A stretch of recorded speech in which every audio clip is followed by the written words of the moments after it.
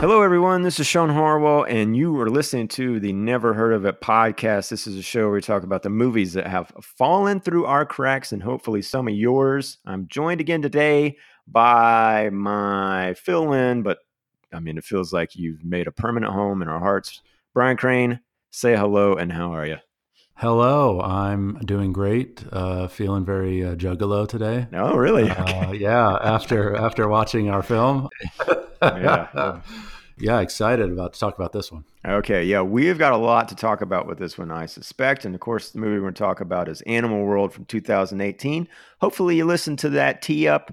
We're going to China this month and going to watch some very recent Chinese films. Both of the ones we're talking about this month are streaming on Netflix. So go watch it if you haven't. Go check out neverheardpodcast.com if you haven't done that in a while, because we've got trailers, posters, links, everything you need there, up and running and ready for your clicking fingers. Brian, where do you listen to this podcast when you listen to this podcast? I find all sorts of places. Usually I use my little podcast app, but sometimes, as I've mentioned before, I like to just type my name into Spotify and it just pops up. That's cool. Does it really? Oh, okay. Yeah. Very yeah. Nice. I mean, I have to type in more stuff. I mean, not just my own name. I think, I have to type in like Never Heard, Brian Crane, but it comes up. That's cool. Have you tried like any crossover, like Brian Crane, Justin Bieber, any kind of mixtape action? No, okay. I haven't, but our collaboration hasn't dropped yet. That's in August, but sweet. I have been seeing some of that, percolating on the web. But really just those two places. But I know there's so many other places that you could listen to the podcast. Absolutely. We're there. So go find us wherever you want to listen and subscribe. Reviews are appreciated, but not necessary, because how could we possibly enforce that? Anyway, true. Brian. Yes. It's been a little while since I asked you this question, but before we kick off into Animal World zaniness, I want to know if you've seen anything else of note lately, sir.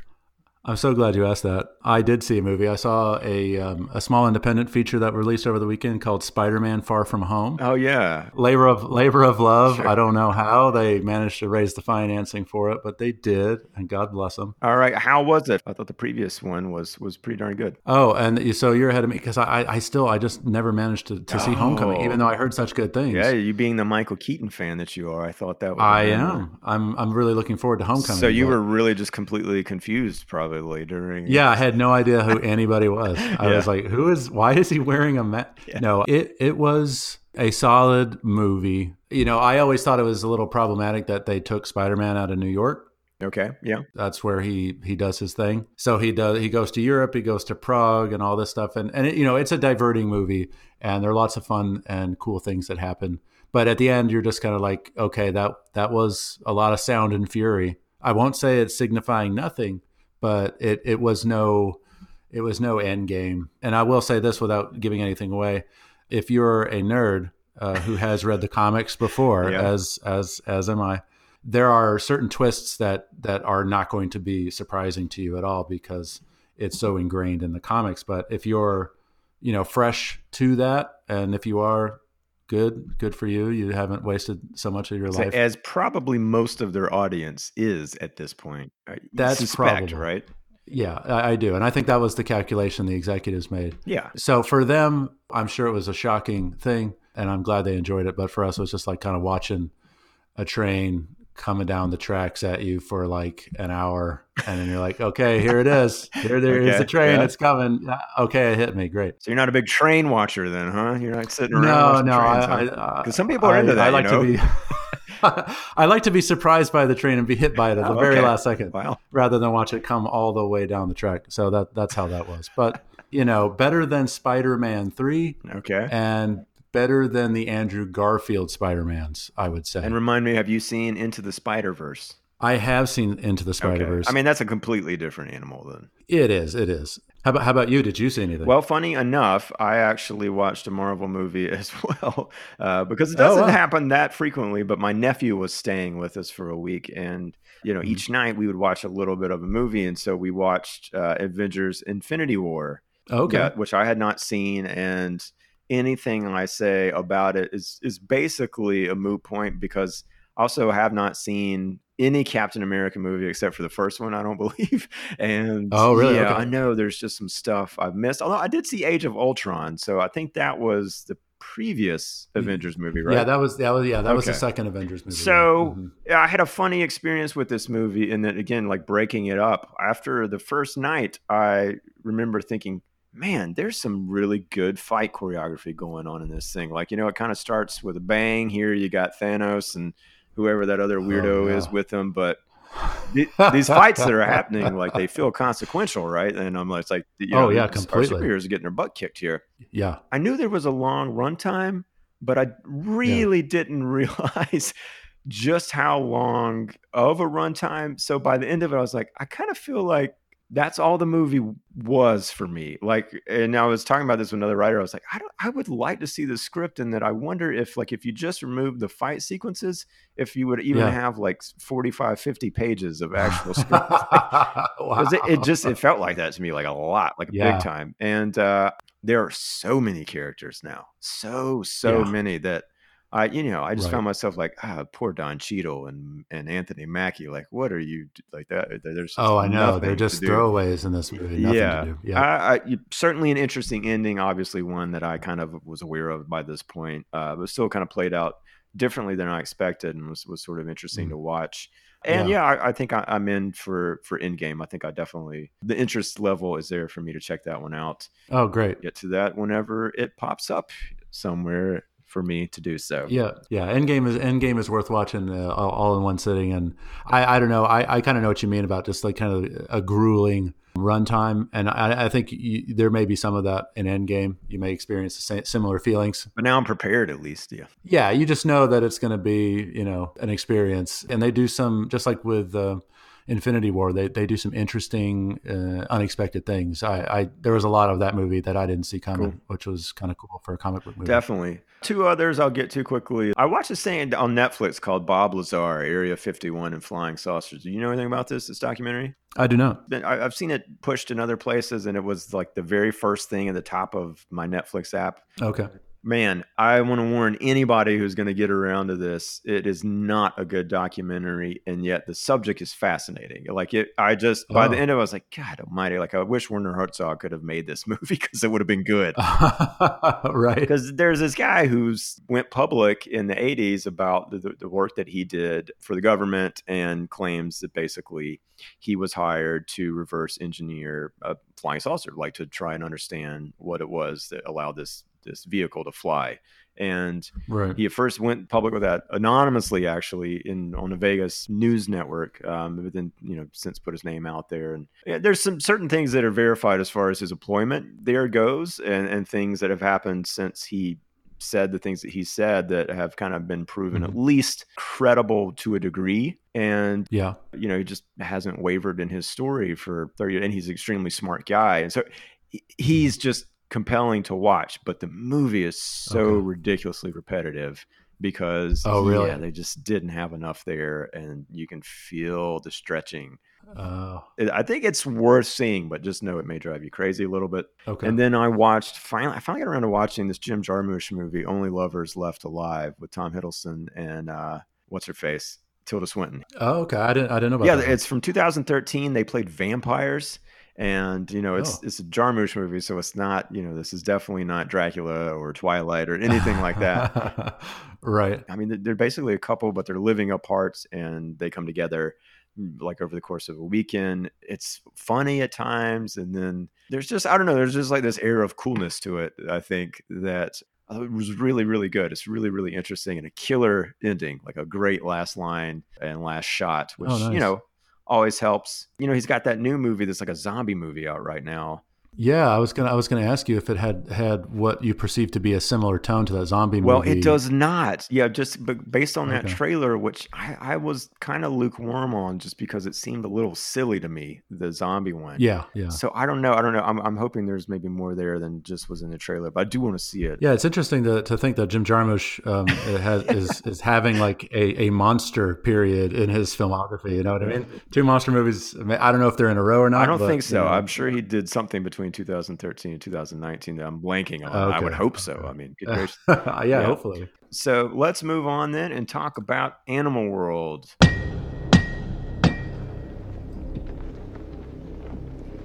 Attention, everyone. Let me first provide you with some information on the interpretation headsets.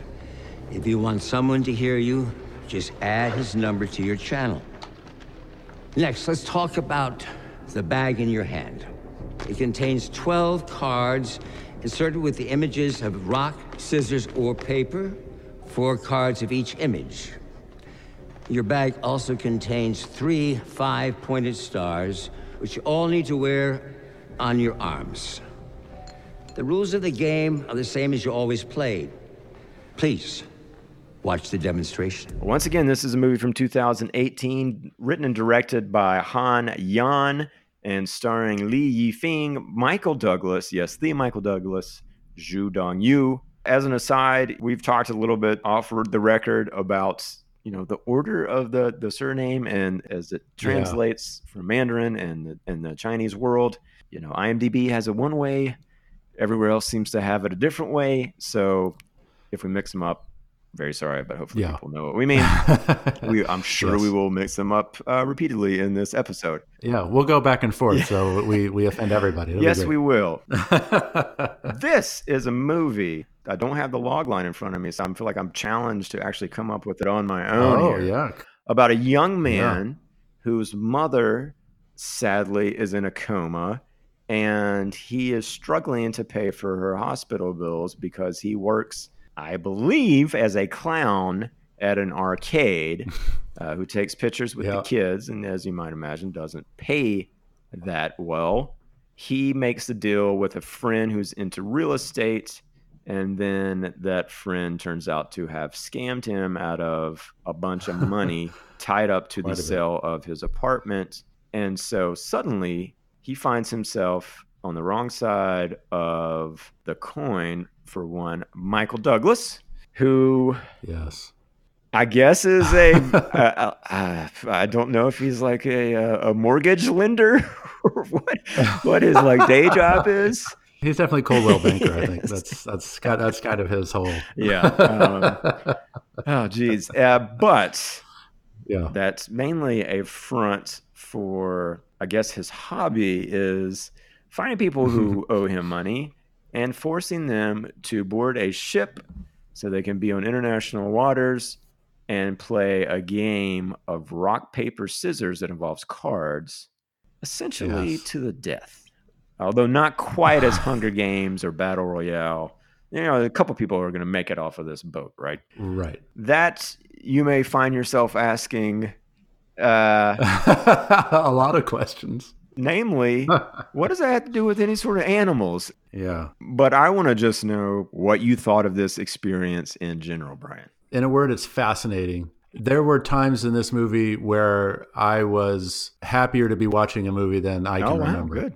I'm just like, holy cow, this is great. This is right up my alley. And there are other times where I'm just so different from this movie's target audience where I just feel like I'm kind of an anthropologist watching, like a different culture's creative expression or something. Overall, I liked it. I thought what it just made me think of a lot was how would an American version of this look? Interesting. Yeah, and I was just like, I think that could be very cool. I thought it was illuminating in sort of telling me what, because I know this did really well in China, appeals to the kind of like the mass Chinese audience. Yeah. And also it was just like which things are universal. There's some stuff in there where it's just like, this is good cinema wherever you go. I was confused by some things, but I think overall it was like a fun movie-going experience. I enjoyed it a lot more than I thought I would. I'm still sort of like right in the middle, I think. I can agree with a lot of what you're saying. And then also I feel somewhat to one of the reviews that we read from, a little disappointed, I think. Had I not seen the trailer, I don't know if I would have felt that way because... And I didn't, so I don't know. Maybe that's the difference. I think that might be a fair bit of advice for anybody who's yet to see this thing. But now, of course, they'll know a lot more about it, having listened to this. But it just wasn't quite what I expected. And again, some of the deviations from that were utterly fascinating. I mean, specifically, we were talking about like, yeah, the anthropological side of it, and like Yeah. looking as a culture. There's entire segments of this film that are almost 100% like watching the part of a video game where they explain the rules to you. You know, Oh like yeah, completely. every time they go into a bit of like game theory or game strategy for this rock Hmm. paper scissors game, these Yeah. characters, it brings up a very familiar screen that, I mean, it almost looks like the menu screen of a video game. Yeah, it You does. see the cards, you see these numbers, and they're explaining to you what they're thinking. And there were various moments where I noticed games, you know, from Yeah. the fact that this main character, Zhang, works in an arcade. Yeah. There's times where he's playing a game on his phone in the hospital. I think he even does Sudoku in a newspaper, Yeah. right? That's right. He does. Yeah. When he's bored at the arcade. Yep. So I kind of like you. I like found myself wondering, like, okay, so how much is this for the audience and like that segment of the audience that they expected to come to this movie, which again I think we talked about is probably like a teenage crowd, and Yeah. how much of this is really for the benefit of the story? Right. It does help because they're setting up the fact that this guy is a gamer and he works in a gaming environment. So when he's suddenly on a boat playing rock, Right. paper, scissors for his life, you don't question necessarily why he's so capable at the strategy of this game. Right. And I think what's interesting is like the stuff where they're explaining. So just to orient everybody, that when they get on the boat, it's like Michael Douglas lays out the rules of this crazy rock, paper, scissors card game where everybody has exactly the same chance. Mm-hmm. They just have to play each other with these cards, and like they get stars or they lose stars. They have to have no cards and 3 stars, at least 3 stars, in order to advance and get out. And so it's like you can get loans. Yep. But then the loans, there's the interest is like calculated every hour. So it's like there were a number of things that made zero sense to me. But what was interesting were those almost video game screens where they're explaining stuff. Like sometimes the characters had like a placard Yeah. that was not in the movie, but was sort of on the screen for you to see, saying how many stars and how many cards they had. So you were like oriented as to where things were. And I just love that. And I loved when they started getting into game theory. It's like, oh, everyone is playing balanced. Yep. And so they're showing how many rock, paper, scissors cards there were in total and what their strategy was. That was when I was so happy to watch this movie, because I was like, this game is completely alien to me. Like I know rock, paper, scissors, but rock, paper, scissors in this format is just like reinventing the entire game. Like I totally wanted a set of those cards. It even just made me want to play the normal version of rock, paper, scissors and like try to be good at it, because you're like, oh, Yeah. let me think about this. But Yeah, exactly. yeah, by putting Yeah. a finite number on the options and like the number of times that you can go back to rocks or go back to scissors, like it does completely change the game to a point where like, I can't believe this doesn't exist. Right. And it was so fascinating coming in the middle of this kind of, I don't know, a little meandering, like you're not sure where things are going. It's like this movie on the boat is like a completely different movie than the movie that precedes it. Completely. And you're like not expecting it. You're like, okay, cool. I'm into this new movie. Yeah. I was only so into this other movie, but I'm Right. definitely into this movie. And I'm glad this is where the rest of this thing's going to take place. So it was just a lot of fun, that whole section. And I don't disagree with you on the discrepancy between the two. I think at the end of the day, I still wish there had been a way to just kind of make it all work, you know, like Yeah, totally. just sort of pull that first act into the rest of the movie a little bit, so they're not quite so distinct. But Exactly. that said, I do wonder if they thought about the appeal of this movie to a Western audience because of the game, and maybe that's why they went out after Michael Douglas. And Yeah. you know, who knows how this is doing on Netflix in America? Maybe one day we'll find out. But Yeah, maybe. I don't necessarily know that it's our generation, unless, I don't know if you were heavily into Dungeons and Dragons, but you know, the Pokemon, Magic the Gathering. I mean, there's just been a plethora of like these card-based games That's a good point. in the That's a past good 20 point. years. Yeah, like I played one with a different nephew than the one I watched the movie with. He was a little bit older. Like 2 years ago, Yeah. he got his card game for Christmas. And I to this day could not tell you a single thing I did in that game. And we played for like an hour and a half.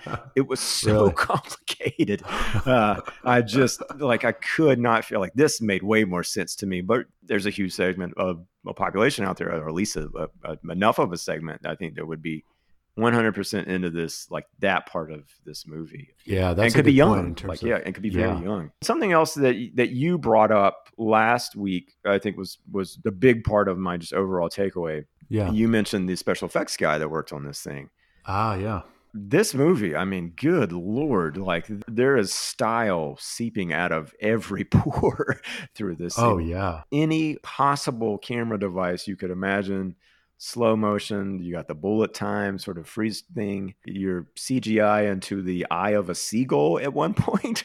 Yeah. It is dripping with effects Yeah. work, and it looks like it was made for $400 million or something. I mean, It looked amazing. Yeah, and it was Sean Friedberg, yeah, that's right. who was the effects guy. Yeah, I totally agree with that. It was the style on that was crazy, but I don't know what your take on all that imagery was. Well, what did you think of all that stuff? The biggest thing was just impressed, like kind of as you Yeah. mentioned, like if you're coming into this thinking this is Chinese action movie, okay, and it's not John Woo, it's not Hong Kong. Yeah. What is it? What am I going to get here? Is it going to look cheap?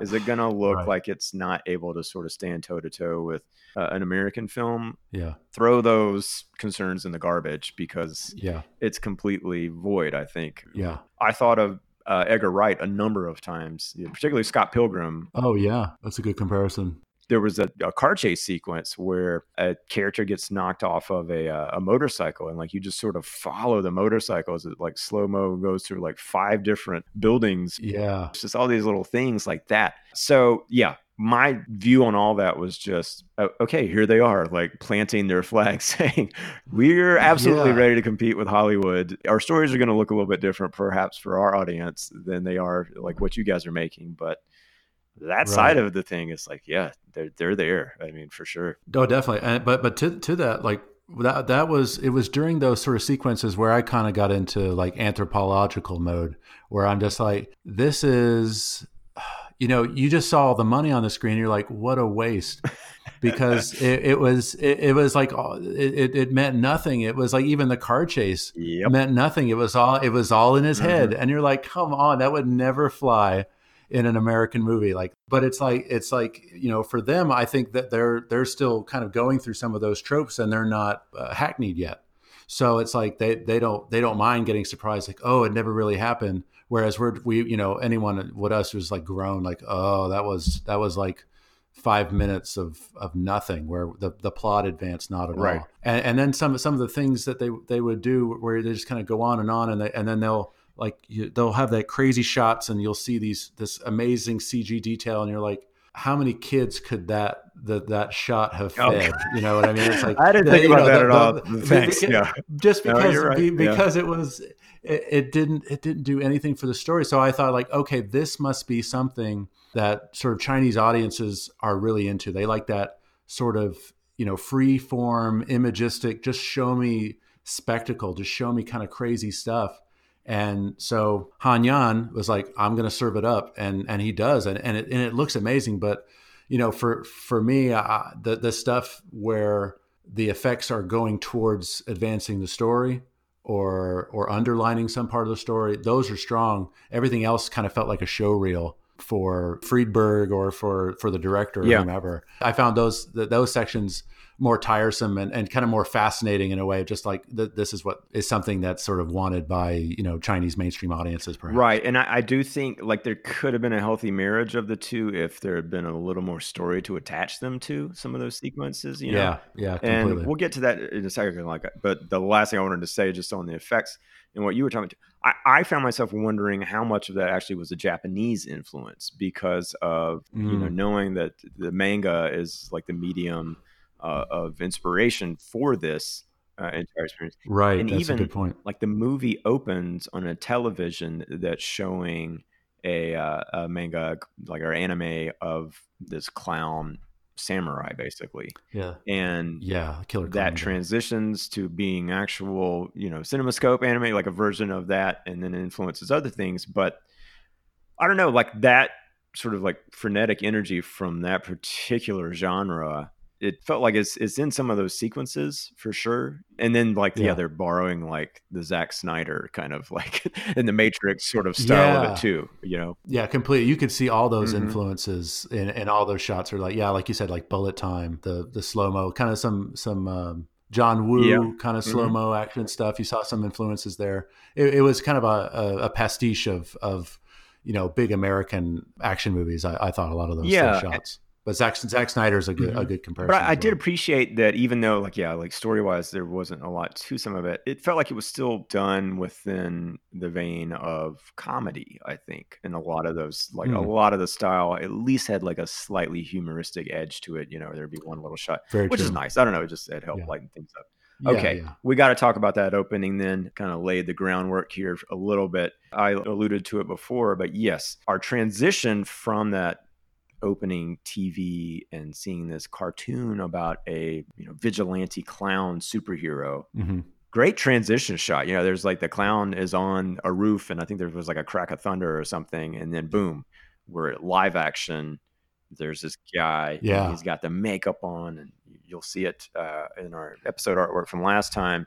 And he's on a rooftop, and I'm just like, okay, I guess this is a clown superhero movie of some sort. We even get, Yeah, I believe, some Franklin-esque narration here, voiceover, where, Yeah. of course, we're reading it here because it's in, Cantonese. Yeah, in Chinese, the subtitle. It says, "I am crazy. Seriously, I am really crazy, and there's like no treatment for this illness. It's hopeless." And I don't know, like that's a tough place to start with a character, right? It's like somebody saying they're Yeah. crazy and like. But basically, the extent of his quote unquote craziness is that, his, like, I guess, young adult life here, he has sort of had these sequences where he imagined himself as a clown getting justice on people that tend to, in these visionary sequences, turn into animal-esque monsters of sorts. And he Yes, very slices open with a sword, or I can't remember if there were guns involved or not. rainbow of blood. Each one has a different color of blood, and it all gushes, and it's all very vibrant and gory and kind of ugly beautiful in a way. Yeah, very over the top, certainly. And then we cut to that guy. He's in the clown makeup, and he's just daydreaming at his day job at the arcade. And we find out, he's not really paying attention. He's supposed to be taking a picture with kids, but the next thing you know, like, there's a guy across from him, and then he's imagining that guy turning into a weird monster, and then he keeps like ending up on a subway or like a train and killing monsters on the train. Doing like these kind of like Matrix-esque kind of like killing sequences of these endless litany of monsters on the subway. Yeah, they're not flash sequences. They don't happen quickly, right? Like, they certainly add to the running length of this movie. They do, but perhaps not to the story. Yeah. But in the arcade, we find out that, his buddy is there, and he's like talking to him about selling the apartment. The apartment, we find out, is the only thing that our main character, Zhang, his father left him when his father died.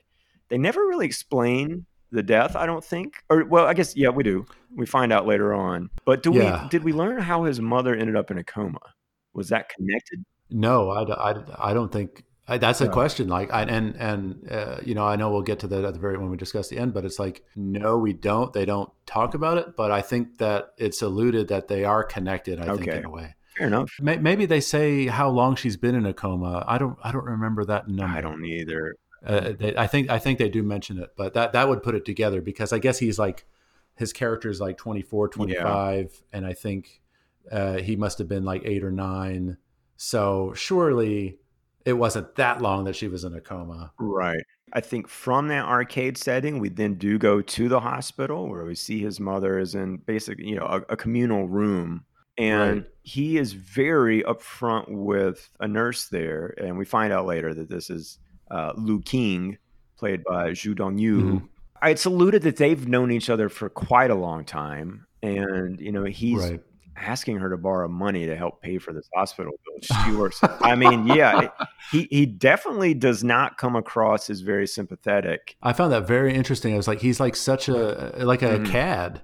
It's like he wants to borrow money. He's not very nice to her. He kind of teases her, and he kind of guilts her into giving him money. And then he has that whole thing where he beats the hell out of a patient, Yeah. and I'm like, okay, this is a dream sequence. And I'm like, oh wait, no, I think that actually happened. Where are the police? Do they not show up for these sorts of things? Liu King is trying to work. She's sympathetic to this guy who, we find out a little bit later, she's actually got very strong feelings towards him, Right. and vice versa. It's clear. Yeah. But at one point, she's paged by a patient in a room, and he says he needs a glycerin enema, or at least that is how it's translated. Yep. And you can hear snickering from the rest of the people. And she goes in there and like, yeah, he's putting his butt up in the air. And like they're laughing. It's just like, how far is he prepared to go with this joke? Like, what is the joke here? And like, how far is she prepared? And so, Zhang is like, don't you know that they're making fun of you? Like, this is ridiculous. Yeah, I don't remember exactly what it was that set him off, but he explodes and like punches the guy in the face. But doesn't he flash his face to like the clown makeup for a minute? Does that happen? So I feel like you think it's a dream sequence, right? So he's going into a dream sequence, and just like the car chase. And then like you're dealing with the aftermath, and he's wrapping up his hand, and his girlfriend Liu King is sort of getting a talking to in a way by a friend saying, why are you wasting your time with this guy? And they're alluding to this assault. And I'm just like, okay, I don't understand this. It's like if you go into a hospital and beat up a patient, like, aren't there consequences? So I didn't, some of that stuff just didn't track. Yeah. And I was just like, is that a thing where they just don't call the Chinese police because they'll just take you away and disappear you or something like that? Like, I didn't understand that aspect of the plot. But and very simply, she could have done something to prevent the police from coming, because she does have feelings for him, but we don't see that. It's really left out. I mean, in America, there's no way you're getting around that, because the patient would just the victim, and everyone else would say, why are the cops coming? Yeah, it was. Yeah, there's a whole room full of people that witnessed this. And what was also weird was that the movie didn't take more pains to justify her very strong feelings for him. Right. I like how she played it. I thought the performance is good. Oh, yeah. But I was with you. I was like, I don't know. I need a little bit more like, this is an odd couple, to say the least. Yeah.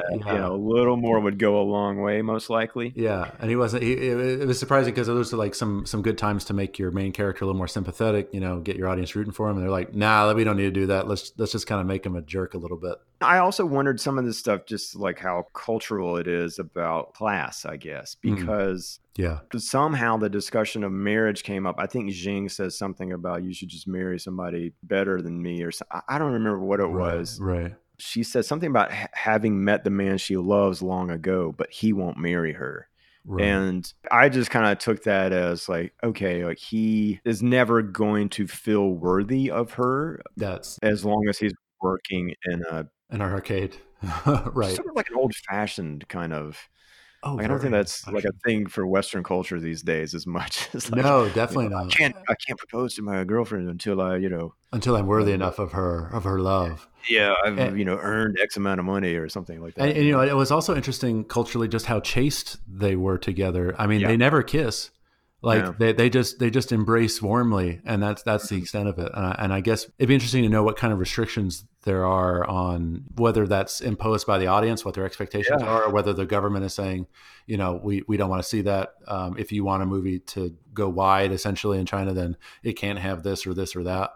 So that was interesting too, I thought. Very good question. Yeah, I may have to look into that for our next discussion, because I think that's going to get into that subject matter even more so. Oh, yeah, definitely. Yeah, and I'm looking at IMDb in this movie. It says it's not rated, but again, we know I think it was intended for a teen audience. So okay, that may have something to do with it as well. But I'll have to look into the rating systems over there. I didn't even think about that. But after this, Zheng is left alone with his mother. There was kind of a nice moment where he breaks down, and he does ask the question, is like, will there ever be an end to this? Right. Which I think that's a pretty heavy question, and certainly part of the burden of taking care of your parents in that situation.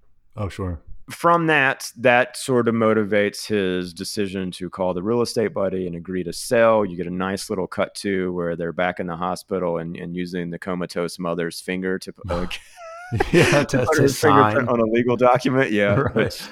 All on the up and up. Yeah. Yeah. I was like, okay, I love those little moments of humor. I mean, that's a pretty dark thing there. Yeah. I like that. And same. The buddy leaves, and there's We got to and talk. instantly. Yeah, we got to talk about this guy who I don't even know how to find him on the credits here, so I'm not going to bother with it. Yeah, I'm not sure which guy this guy was, but I know who you're talking about.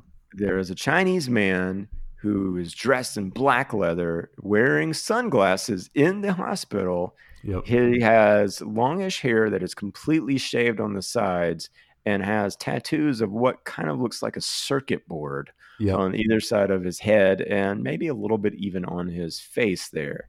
Yep. Anyway, the guy leaves. He gets a frantic voicemail from his buddy saying, I'm sorry, I'll do anything to make it up to you if I have a chance. And he gets cut off. So he knows immediately something's gone wrong with this deal he just had to make some money to pay for his mother's health bills.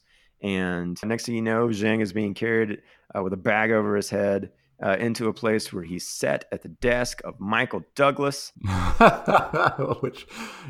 plays the character Anderson. Yep. As we discussed last time, and Michael Douglas kind of quickly launches into a bit of the old cash register con of trying to throw way too many numbers at a person for them to possibly keep up. The long and short of it being, your friend can't pay off the debt, so his debt will be yours. I still don't quite understand all of that. No, I didn't understand that. Doesn't matter. It was like the cops, right? Yeah. Like Michael Douglas essentially says, based on all this, you can either work 4 jobs for 30 years, or you can come on to where I'm going to take you onto a boat. I won't tell you what's going on. And, you could pay off your debt. You could actually make some money, or something bad could happen to you, but I won't tell you what. And you have 60 seconds to decide. And it's like, why does our hero Zheng Kaisei, he feel he have no recourse in that moment? Why can't he just say, you know what, I'm going to work the 4 jobs and then leave, not be hurt, and then go to the cops and say, hey, look, I'm getting shaken down by like this weird white guy and his whole mafia. I don't help me. Let's go find him or something like that. It's sort of like not alluded to. I thought like the obviousness of his plight was not defined down enough. I felt like it should have been, you are not leaving this room unless you decide you are going to get on my boat or something like that. Do you know? Does that make sense? Do you know what I mean? Yeah. I mean, I think that's like what's supposed to be hanging over his head. They're supposed to feel like he doesn't really have a decision. But at the same time, it's like, yeah, well, you could just do this for 30 years. And it was kind of like, and that may not be enough to pay for your mother's. Like, that's just to pay off this loan.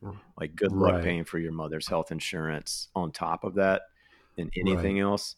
So I don't know. I felt like the screws were being put to him, but I was confused throughout the movie, and we're about to shift into the next part of it, which is really the movie, of whether or not was there like any kind of bonus given to the people that survived the rock, paper, scissors game, or was it just that their debt was paid off?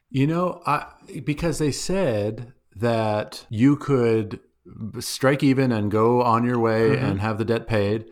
And then the other scenario was that you could make a lot of money. I didn't understand that. That was one of the things about the actual game, was just like they took a lot of pains to explain parts of it, but huge other parts of it left unexplained. So it was almost impossible to keep up with it. Yeah. And it definitely felt like people were gambling with their like safety, right? For reasons that would seem like there has to be like an additional incentive for that. But I don't know. Yeah, exactly. Because like when they started introducing like cash money into the process, I'm like, if you are fighting for your life and the only things that have value are these like star things and getting rid of cards, why are you going to bother taking some cash that has no value except if you get off the boat? You know what I mean? So, I sort of got a sense of that later when I guess some people were so safe that they could actually sell some of their extra stars and make some money, and then they could take that away, which was sort of weird, because you're like, no one should feel safe at any moment until the very end of this game. And there were whole groups of people who were just like, yeah, I'm good. I know. Yeah. It's like, oh, that doesn't seem as dangerous as the setup was. It's like, And you feel like, yeah, like an American version is definitely going to be like that. It's like, oh yeah, it'll turn exactly the right got to be screws high to stakes make it poker here. exactly. Yeah. So, I mean, that is really the thing that is our impulse to get this guy into the game. Before he does that, he does go tell Liu King that he's leaving if he's not back in a week, unhook his mother from the respirator, that's pretty hardcore, and to forget about him. And it was nice of them to let him to have some goodbyes. I was like, oh, those are some nice gangsters. They gave him a chance to say goodbye to some people. Nice. For a movie moment, it worked for me. I mean, yeah, it's kind of crazy. But then the next thing you know, they're showing up. There's groups of people. There's a lot of different nationalities and ethnicities in this thing. They are lined up in what appears to be like the bottom of a parking garage or something. They've got to get an anesthetic in their neck to help them sleep, and it does not look like a very comfortable and painless shot to receive. No, it's very high tech. No, these are not RNs administering these shots. Yeah, it gets to our hero, and he fights at the last second before that needle goes in his neck. Runs to a BMW and takes off. And that's where we were talking about this chase sequence that follows, which I do wonder if BMW ponied up some money because it felt like there were some real product placement shots there. Oh, definitely. That's very true. How long would you say that chase sequence is? If I had to guess, I would say 3 minutes. That feels about like what I was thinking. And again, really, really stylistic, a heavy dose of computer effects in this sequence. You know, it's not just stunts. And I think you're absolutely right. Would be enormously expensive for what is then revealed as just, nope, that's just what ran through his head. Right.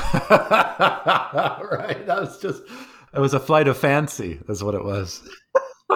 He does try to flee, and he doesn't make it very far. He gets a blow dart in the neck, and the next thing you know, he's out. Yeah, I remember when we were watching that, I was watching this with my wife Peggy, and like they go through the whole thing, and it's like it didn't happen. It was a flight of fancy, and I just start groaning. I'm just like, oh god, oh man, it didn't even happen. And then they start doing it again, and I'm just like, okay, get ready, Peggy. They're doing it again. We're going to watch this whole thing happen again.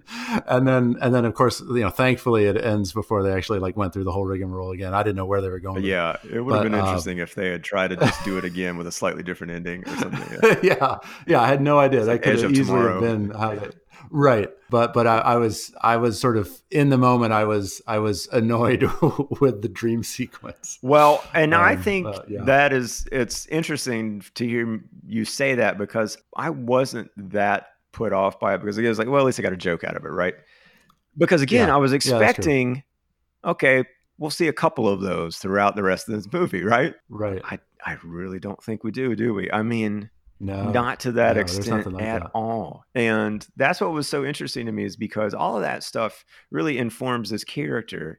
And now, after this moment, he's on a ship. In fact, we see this establishing shot of this big, huge ship called Destiny floating on the waters. And there's a literal fade out that almost felt like the end. I was like, I clocked it. It was like 35 minutes. It felt like the end of a TV episode. Oh, yeah. It's very and true. In some ways, I don't mind that, knowing that everything else from the movie that's going to happen is going to feel very, very different from that opening. Oh, yeah, completely. It's probably the right thing to do. Just like do a complete fade out break.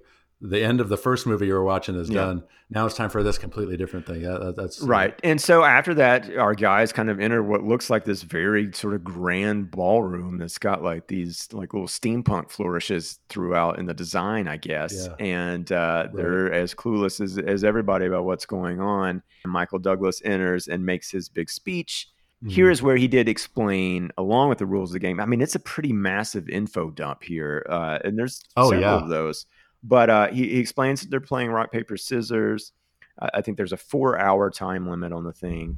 That's right. But he says, here is where you can all listen to your animal instincts and do what you need to do to win. Welcome to Animal World and let the games begin. Right. I do wonder, like, is this a case where the title came first? Like, how did that, but knowing that it's based on, and nothing that we saw that it was based upon had the title Animal World in it. Is this a line that they just liked? It felt like a bad translation to me, honestly. Oh, that's funny. It could be, yeah. He's the guy that delivers this monologue and this sort of line, and I'm sure they liked it, but it just doesn't have, I think, the resonance that would sort of justify, like, this is the title, Animal World, Animal Instincts. It's like, it felt a little tenuous. Well, now, Brian, there was a tiger locked in a cage there, so there was. Yeah, just to underline, that's very true. Yeah, but they had the same thing at the MGM Grand, right? So, and I'm just thinking, that never came to anything. Nope. Yeah, wow. I just realized that now watching. I was just like, okay, I want that tiger's going to eat somebody, right? No, he's just going to watch. That I was 100% expecting that to be. You lose the game, you get eaten by animals. Like, why not? Yeah, bring it on. Okay, let's bring Jaws into this or something. Exactly. A couple other things from that moment. I do like, there were some good, like, little details I thought were kind of cool. The fact that everybody uses a headset that is providing translation. Oh yeah, that was so smart. Yeah, and if you want to tune into what a specific person is saying, they've all been stamped with numbers on their neck, and so that's like they just point to them and say, "Everyone, listen to me," and they point at their neck, tune into this number, and everyone just kind of dials it in. I'm like, that's genius. I thought that was cool. If memory serves, that monologue by Douglas is the last scene of any sort of real length that he is in, correct? Yeah, I think he has one moment where he executes a guy. That's true. Yeah. And then he's got another like scene where he says interesting. Yeah. He does that a couple times. That's the last scene of those are like less than 2-minute scenes, right? I mean, right. This had to be like 3 days of filming. That's what I was getting at. How much? Because I'm dying to know how much he got paid versus how many days of actual work he did. Not only that, because this is supposed to be on a boat. It's very clearly set up that they wouldn't even necessarily have to have shot that in China. Oh no, definitely because it's a stage. I wonder if he even had to travel for this role. Right, they just had a soundstage in Burbank, and he drove down the mountain, to the studio. Nothing I saw in the details said that the only locations they listed as shooting were definitely in China. So maybe he got a free trip out of it. I hope. Yeah, but I don't know. More, I'm sure. Anybody listening to this ever meets him, you got to ask him how many days did he shoot on Animal World, and if he'll at least give a hint as to what he made for that. Oh, I know that would be that. I definitely have that question too. I just found his presence in the movie fascinating. It was just like like I thought he was good in it. I thought, like, what is he thinking? What does he think of this script? What does he think of this scene? Did he have any input into the scene? Was he like, what? I don't know if my guy would say this, or if he just kind of came, memorized the lines they gave him, and figured, like, they don't know what I'm saying anyway. I'll speak the lines as is so I can get out of here faster. Yeah. There was actually a section of that first scene when Michael Douglas is explaining Zen Kaisi's issue to him, like what his new plight was, where I was just like, he almost sounded like out of it, like he had a bad take, like the words were not slurred, but they were kind of just mumbled lit the whole time he was. Yeah, and I'm just like, I didn't know what had happened. I actually wondered for a minute. It's like, oh, is he like, was he having a moment, like a senior moment or something like that? I didn't know. It was jarring, but then he brought it all back, and he seemed super sharp in the next, not scene, but the next shot of him. You know what I mean? Okay. But I have anytime Michael Douglas was on stage, all I could think about was, like, what does Michael Douglas think of this, and how's he doing? Yeah. What is it? The whole thing. So that was fun to see him. Yeah, it was. I mean, like, in some ways, it is that sort of typical where a lot of what you think of, like, Michael Douglas persona comes through in that. Yeah, the Wall Street and even like Game and things like that. Exactly. Sadly, thought he was showing his age a little bit. He looked a little old to me in this movie. He did, and I did see some of the Ant-Man, the most recent Ant-Man movie, when my nephew was here as well. But I didn't think he looked as old in that. I don't know. Yeah, I wondered how much of that was just American studios, it's a different makeup artist. Yeah, like how do we make guys look young? Yeah, they're the masters at it, and maybe these guys weren't so much. So he looked a little rougher on the edges. Well, I want to ask you this. Is it any coincidence that the main bad guy in this movie is American? Yeah, good. That's a good question. There was one other moment where one of the card players is getting dragged off, presumably to his death, where he shouts, "You Westerner." And that was how it's translated, which I thought was interesting. "You Westerner, are you even human?" He says, "Are you even human?" Which I was like, Well, it's interesting that you say that, because it's like this movie was released in 2018, presumably shot in 2018, well after Trump's election and Trump's whole campaign, where he was assailing China left and right. And I know that percolated out into kind of the Chinese mainstream. oh yeah, yeah. So I think that it is not a coincidence that Americans probably right now, especially rich white, male Americans, are probably a pretty potent boogeyman for kind of the Chinese movie going public. So I definitely see that. Which we have to say is only fair, because completely. how many decades have we been using them as bad guys in movies, right? Oh yeah, completely. We deserve it by far. It's not the most flattering portrayal here. No. And we also have the shadowy men behind this whole thing, because it's revealed during the game that actually the whole point of this, I think, although there's one other part where I'll have to ask you about in a second. Yeah. Is so that other rich dudes, presumably white Americans, right, can watch all this transpire and bet on who's going to win and lose.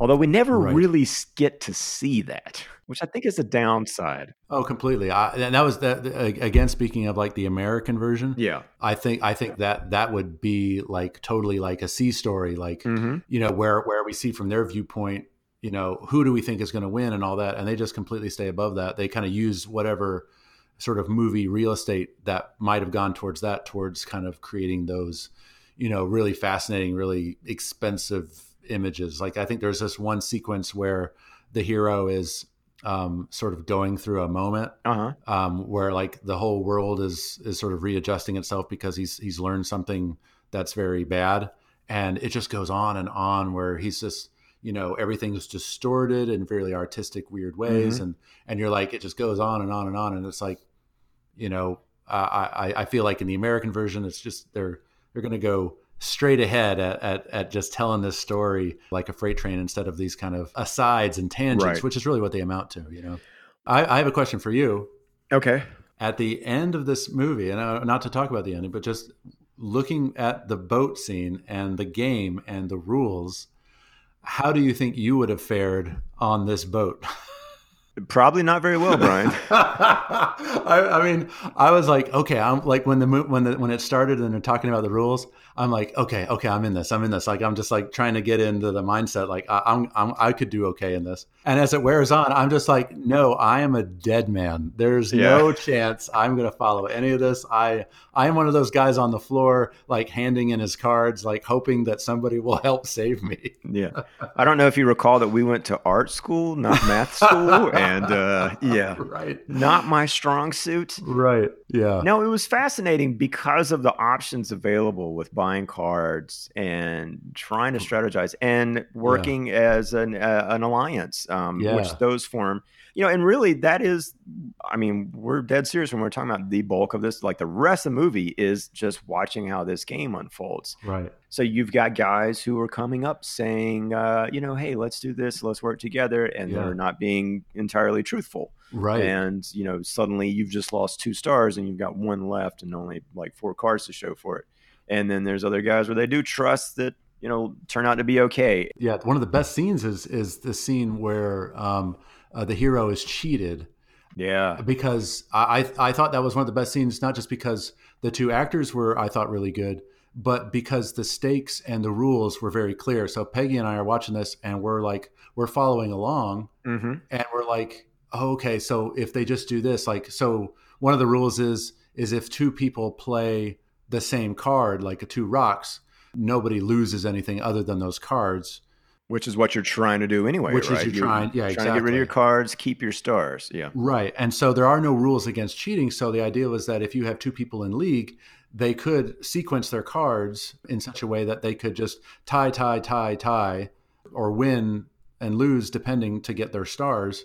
and then be done. And so you're like watching this sort of interplay go on, and like I'm coming up with like ideas like, oh well, he's just going to do this, and she's coming up with ideas, and it was just like really really fun. Like suddenly you're in this new game, because it's rock paper and scissors only in its core play, but there's because of all these other aspects, it's like a completely different game, and they're inviting you in, and it's so interesting.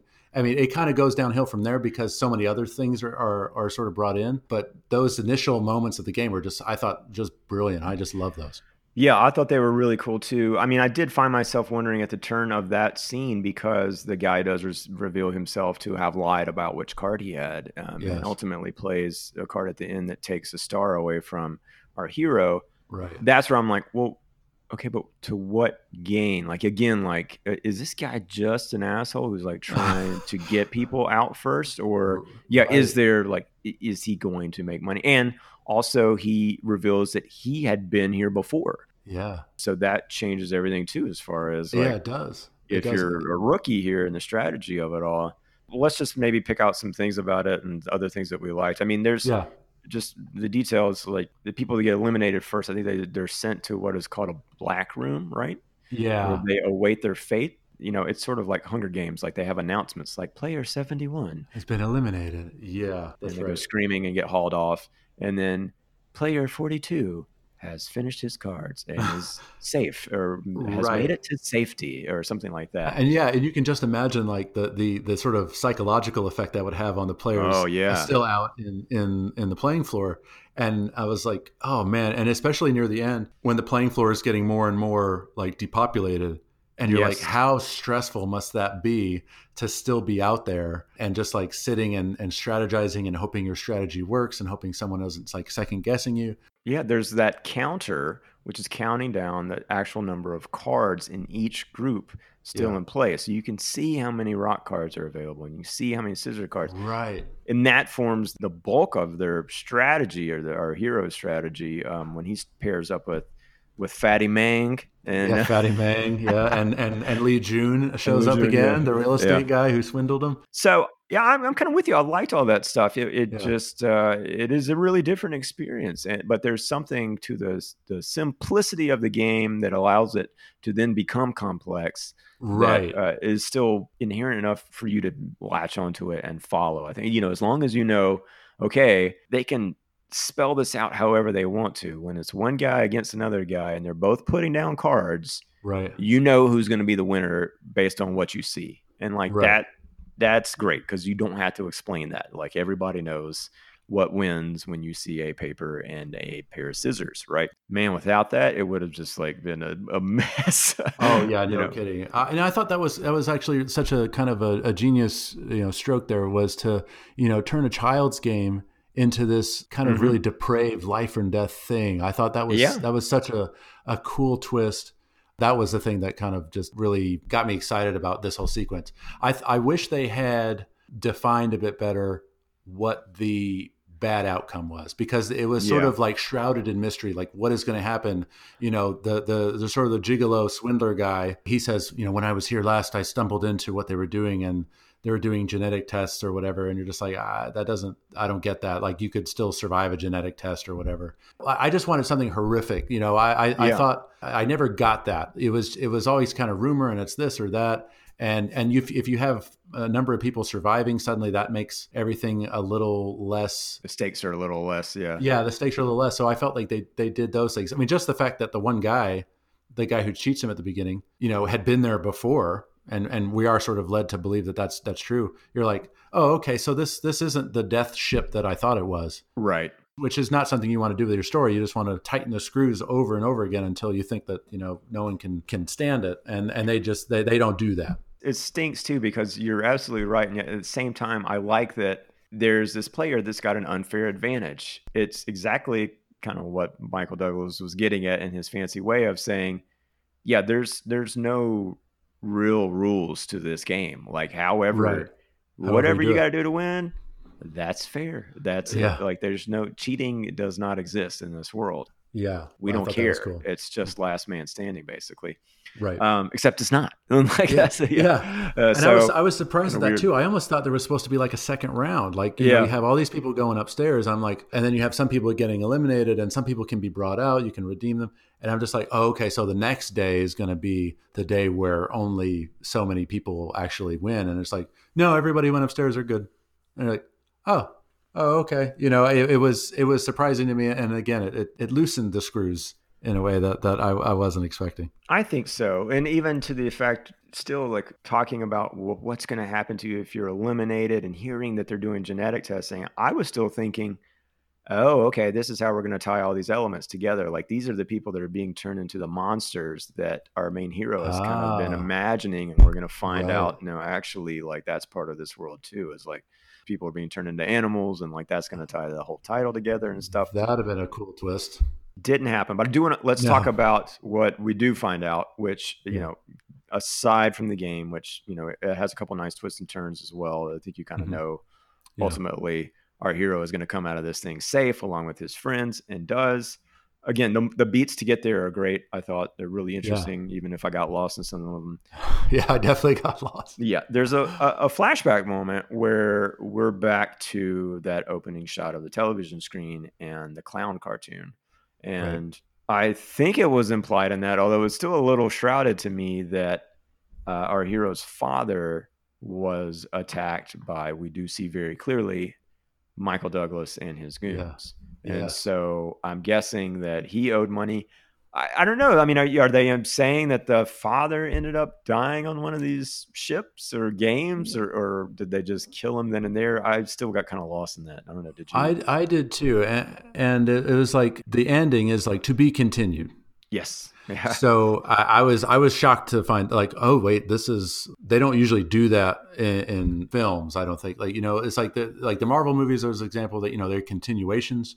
But just like, we don't know what's going to happen. Something crazy is going to happen for the next movie that's not even planned or whatever. Mm-hmm. But my thought is that Michael Douglas, maybe our hero Zen Kaisi's dad, was maybe not killed, but was actually went to that boat himself, and maybe had a whole story there too, and maybe he's still alive.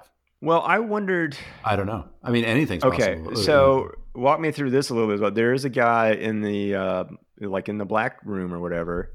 Yeah. Who they have a whole process where a person can be redeemed by another player who's still in the game, and Zhang ends up redeeming this man who's telling a story about his son needing medicine or something like that.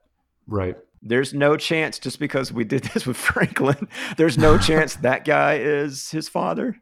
No, I don't think so. Okay. Right? I mean, I didn't get that at all. I mean, until you brought up the idea, I was like, oh, I wonder if we're going to find out that his dad was on this ship. Yeah. I mean, if he was like super disfigured or something like that, because otherwise even after all this time, I think you'd recognize him. But okay. I just want to ask the dumb American question here. So yeah. Yeah. I thought it was like, he was reminded of his dad. And so that's why he had a soft spot for him and redeemed him, when I guess he could have kept that and sold those stars for a lot of money and set himself up. And he did, because he's a good-hearted young man. And if I'm not mistaken, is that the first time Michael Douglas observes and says, interesting? Yeah, I think it is. Yeah, I think those are his last lines in the movie, which he repeats at least twice. Yeah, because when he shows up at the very end, and is that what he says at the very end? I think it is, isn't it? Yes. So, okay, our guys are safe. They win the rock, paper, scissors game to the point that they need to. And we get the shot. Everybody's coming off the ship, and they've got buses and vans lined up to take them back to their lives, I guess, the guys that made it. Right. And Zhang goes to the hospital. He sees Lukin. They do embrace here at this moment, right? Yeah, there is an embrace. And personally, I was like, okay, this is the moment. They're definitely going to, he's going to lay a smacker right on him. It's like, nope, they're very sisterly, brotherly kind of embrace. No PDAs in this hospital. No, nothing like that. No, definitely not. And then we cut to credits. I think maybe the to be continued happened. Nope, it happened after. There's a post-credit scene. Yeah. Although it's a very brief snippet of credits before the post-credit scene come up. Right. And we find out that the mother, because I did think it was interesting, like, wait, that's the end? We Yeah. don't even see the mom or anything, or like, Right. I guess he's going back to his arcade game or job. I don't know. Yeah. The mom has been moved back to an actual room instead of a hallway. Was she awake? I can't remember. No, I don't think she did wake I up. think she's still in a coma with a smile on her face. Right. Zhang She's happy is about it. paged as Mr. Go to Hell because I think Liu King had said that to him at some point. But something draws his attention away from his mother, and it's our tattoo-headed guy Yeah. and Michael Douglas with a cane and a hat. And that's when we get the ultimate flashback back to the scene with the dad as a kid. And we Right. see it was Douglas there. And he says, interesting, just like your father. And there's just not enough information there for me to go, well, whoa, okay. Like I was just like, well, Right. okay. Yeah, it wasn't a classic cliffhanger. No. By And any then it's stretch. like to be continued. Right. To me, it was still, I had so many questions about, well, okay, but what about the guy who imagines himself killing people as a clown? Yes. How does that? Yes. And I'm asking you, does that tie into this movie in any way related to the story?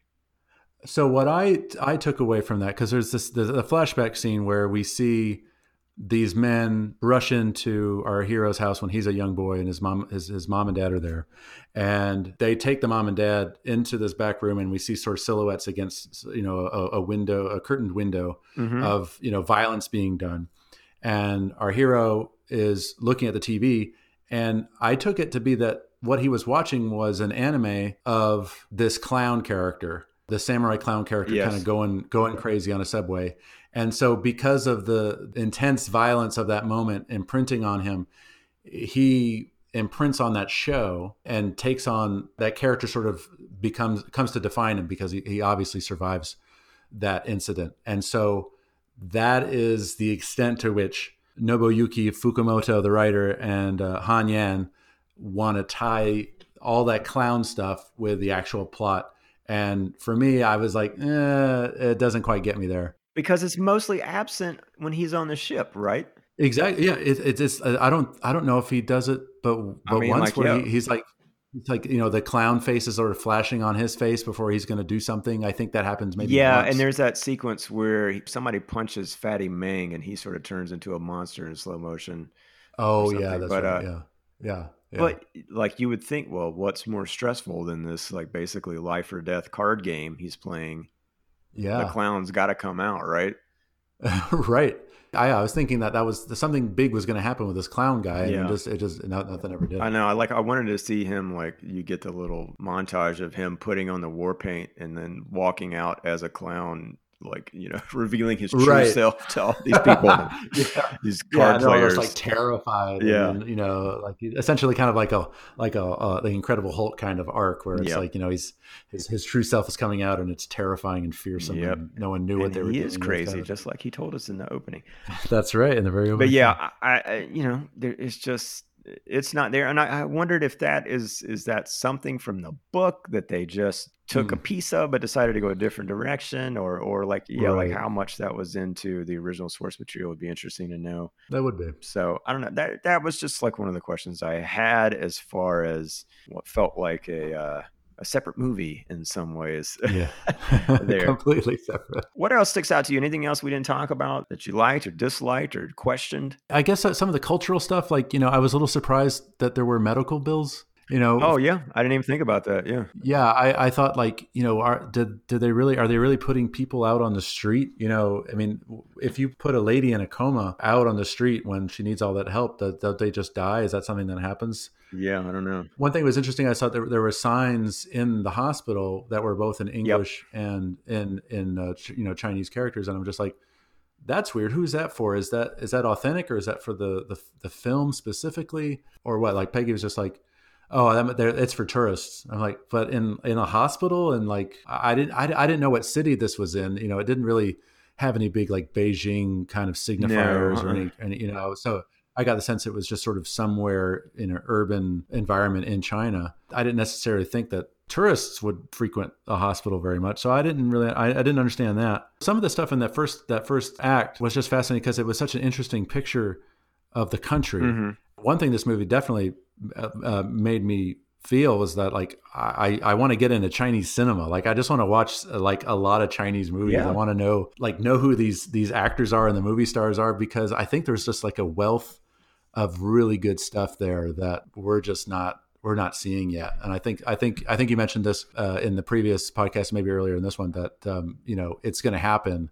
I think they're on their way. I mean, honestly, like Netflix is kind of a good medium or a conduit for that because of them being also in the global distribution business, essentially.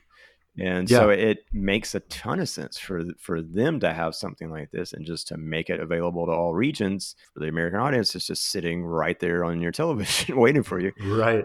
I mean, I was impressed by so much of the technical side of it. And in particular, I thought the acting was really strong. I thought Li Yifeng was great. It's an interesting role to pull off because he's afflicted and yet smart and sympathetic at times and not at others, and young and in over his head and all that stuff. And it still remains fun. It's like a fun performance, I think, from him. Oh, definitely. Yeah, that guy that played Keisu, or no, that's his name. Sorry. He played Zheng Jingkong. Oh, yeah. I liked him a lot. Yeah, he was really good. He was like the slick guy that was the first cheat that we run across. And that sequence at the end when the tables have turned on him and his performance there was like, wow. I mean, I just thought he carried that off perfectly. And it was just a really well-written scene. And there were, even though it was hard to follow, some aspects of the game, when they really sort of dialed into these moments where there's a real exchange of cards, stars, and everything's on the line, that's when you get a sense of the drama. Yeah. You're following along, you know what's going on. And it's interesting. Like that was one thing about this movie, was that I never saw what was coming next. It was just a blast to watch. I would recommend this one with the caveat, like, hey, it's definitely made with a different sensibility, but this is a fun one, and you'll have fun watching it, I think. Definitely.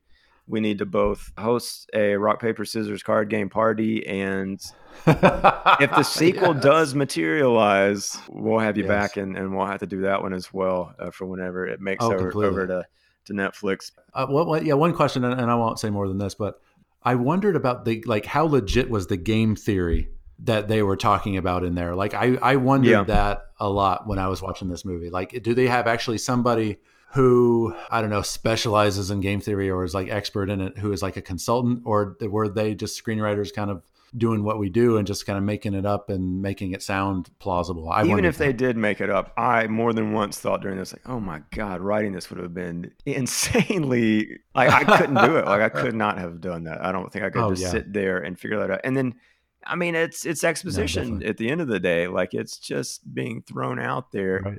As a rule or a way to play this game. Yeah. Your inner critic is going to say, I don't know if this is going to be entertaining. It's too much dialogue, or, I got to find a different way to do this. Right. It's cool in this, I thought. Like, it is cool to see. So totally. Like, I loved it when Michael Douglas was explaining the rules. I mean, that was, like you say, an exposition dump like you wouldn't believe, but it was just like, it was awesome. I was like, yes, tell me the rules. I want to let me know what's going to happen. It was great. I thought they did a good job of that. Well, thanks for watching this with me and getting into it. I agree. Like it's an easy thing to recommend. I'd say, just especially now, if you know kind of what's going to happen, I don't think that's a huge detriment to your potential enjoyment of this movie. Actually, in this case, Yeah, I think you're right. It's well, I mean, maybe a little bit, so sorry if I spoiled a bunch of stuff. You should, but the watch twists and turns of the games, we didn't really spoil. And who's going to win the game. I mean, he's coming out of there alive. Like otherwise, like it's not a movie. Exactly. Right?